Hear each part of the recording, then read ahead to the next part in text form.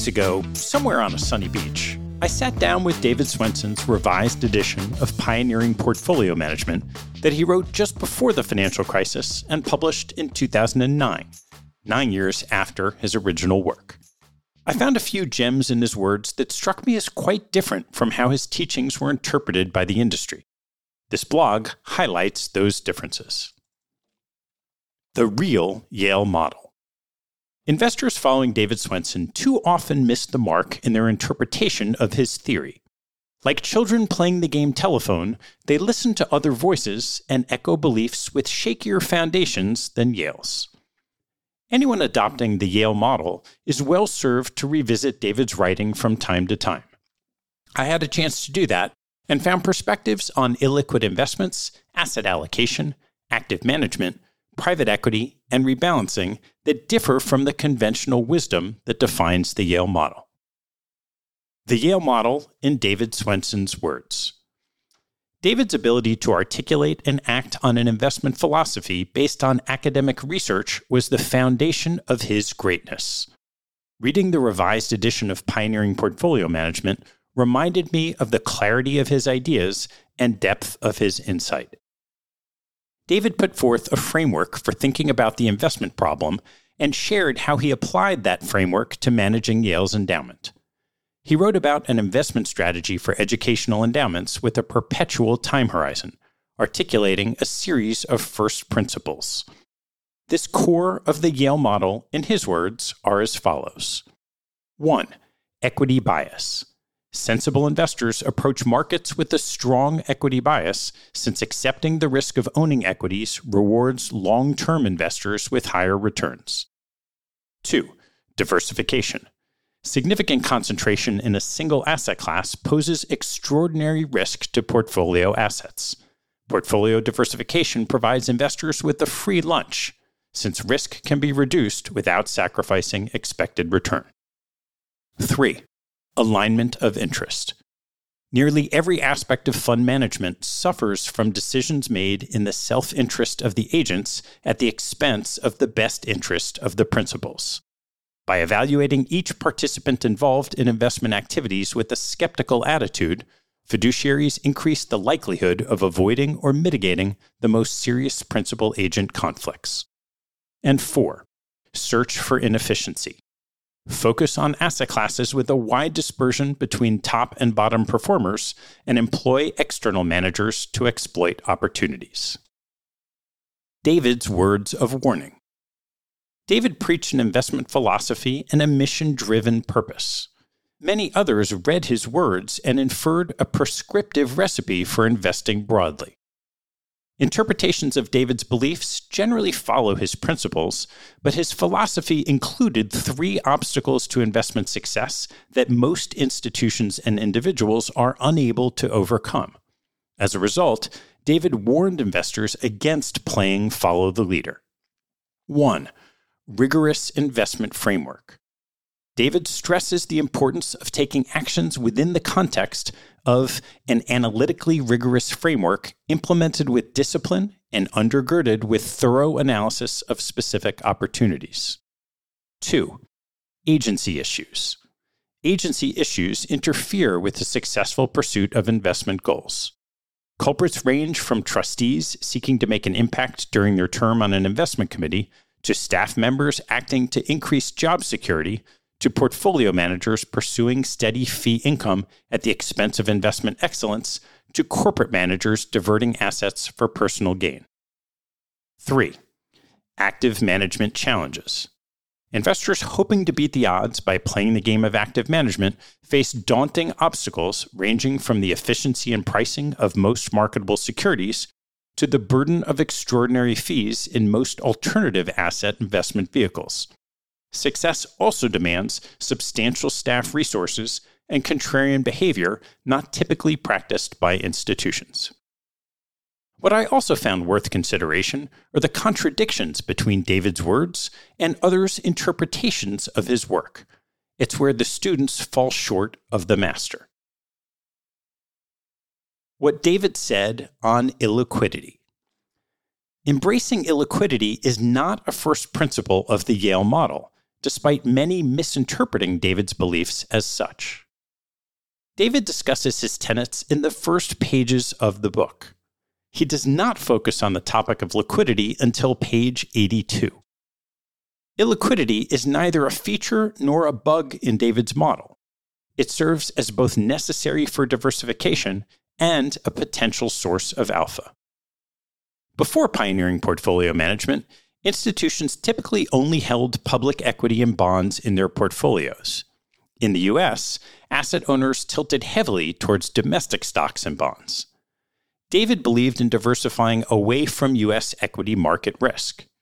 To diversify away from the most liquid equity market in the world, an investor necessarily accepts illiquidity. David described illiquidity as the inevitable cousin of diversification and high-return investment opportunities. In that sense, illiquidity is a bug, not a feature. When David wrote about illiquidity, he saw it as an innovation, an opportunity to go where others did not. He said, "Serious managers who attempt to identify inefficiency frequently gravitate towards relatively illiquid markets, since rewarding investments tend to reside in dark corners, not in the clear of floodlights." By moving against the crowd, David saw opportunities to take advantage of mispricings in less efficient markets. He said, "Because market players routinely overpay for liquidity, serious investors benefit by avoiding overpriced liquid securities and by embracing less liquid alternatives."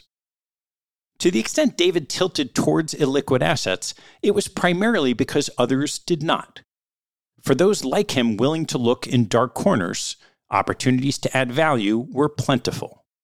Investing in illiquid markets requires a long duration and an ability to lock up capital, which Yale has in spades.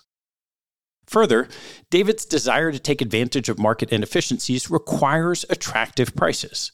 Without underpriced assets, illiquid markets would not offer strong risk-adjusted expected returns.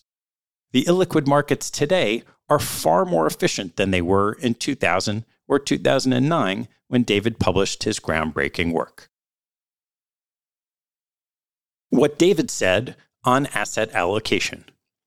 Investors often cite a landmark study by Gary Brinson, Brian Singer, and Gil Biebauer from 1991 to defend asset allocation as the most important driver of returns. Is asset allocation essential to investment success? Of course. Is it the driver of returns, according to David?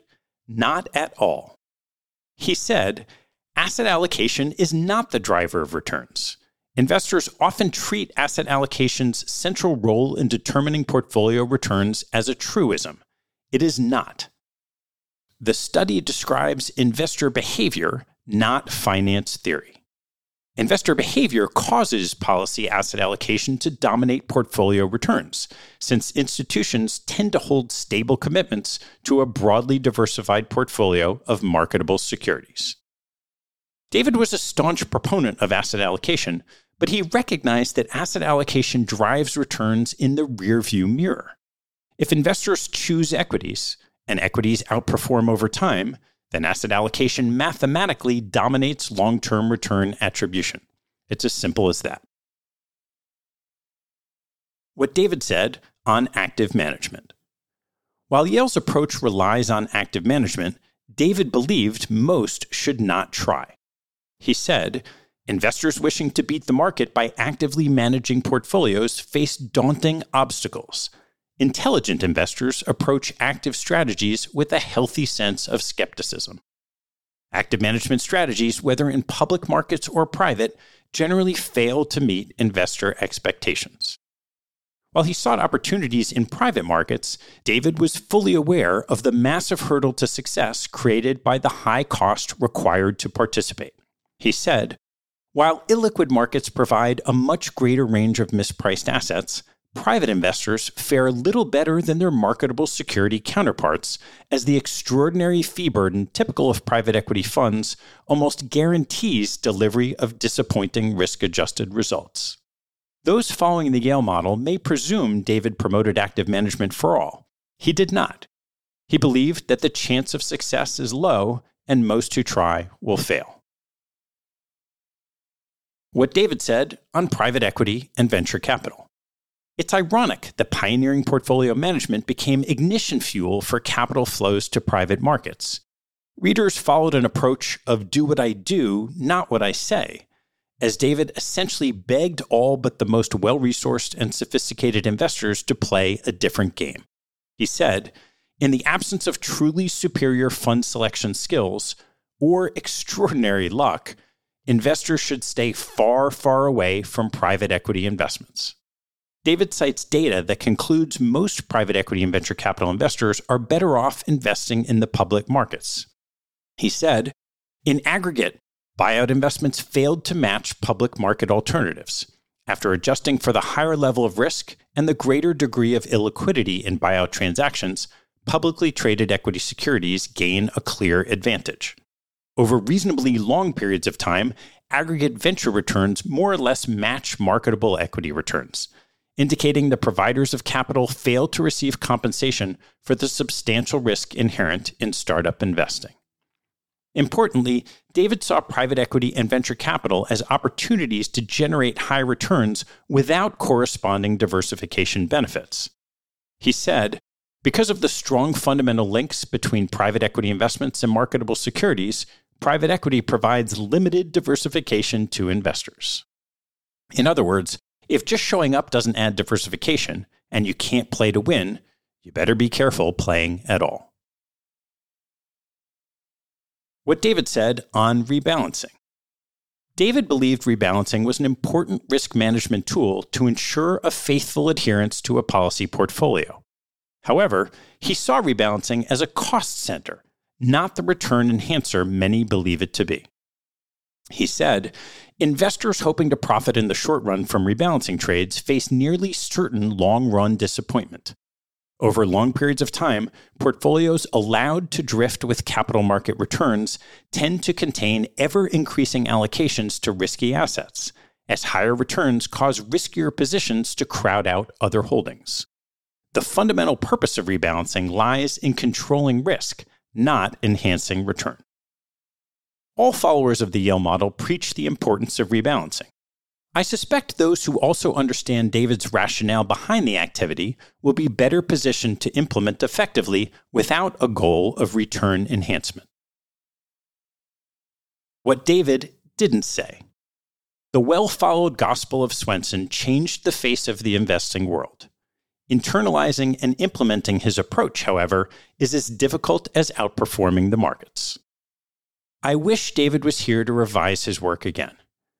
His revised edition includes valuable applications of his principles to market events in the decade after the original publication. The lessons he could have taught from the financial crisis and the 15 years since would be worth their weight in gold. I would love to know what he thought about social media, artificial intelligence, ChatGPT, private credit, late-stage venture, and everything else new under the sun. Sadly, we can no longer benefit from David's updated wisdom. Throughout pioneering portfolio management, David alternately refers to those who follow his approach as sensible investors, serious investors, careful investors, thoughtful investors, and effective investors. Where can we find words of wisdom from practitioners who have demonstrated those adjectives over the test of time? There are many who can fill that void, even among guests on the podcast. I'll suggest two who both learned at David's feet and have spent decades honing their adaptation of the model, Andy Golden and Seth Alexander. Andy, who will retire next year after 30 years at Princeton, shared his approach on an early Capital Allocators podcast.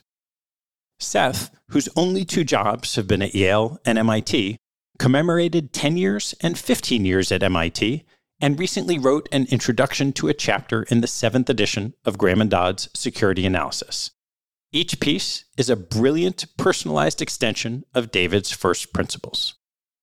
I drafted a follow-up blog reading into David's words to learn how he might have approached topical issues like inflation, hedge funds, and private credit. But my dear friends, former colleagues at Yale, and thoughtful investors Casey Whalen and Paula Valent reviewed the draft and both warned me from making any attempt to channel David from above. They were exactly right. I'll leave the game of telephone to you. Thanks for listening to the show.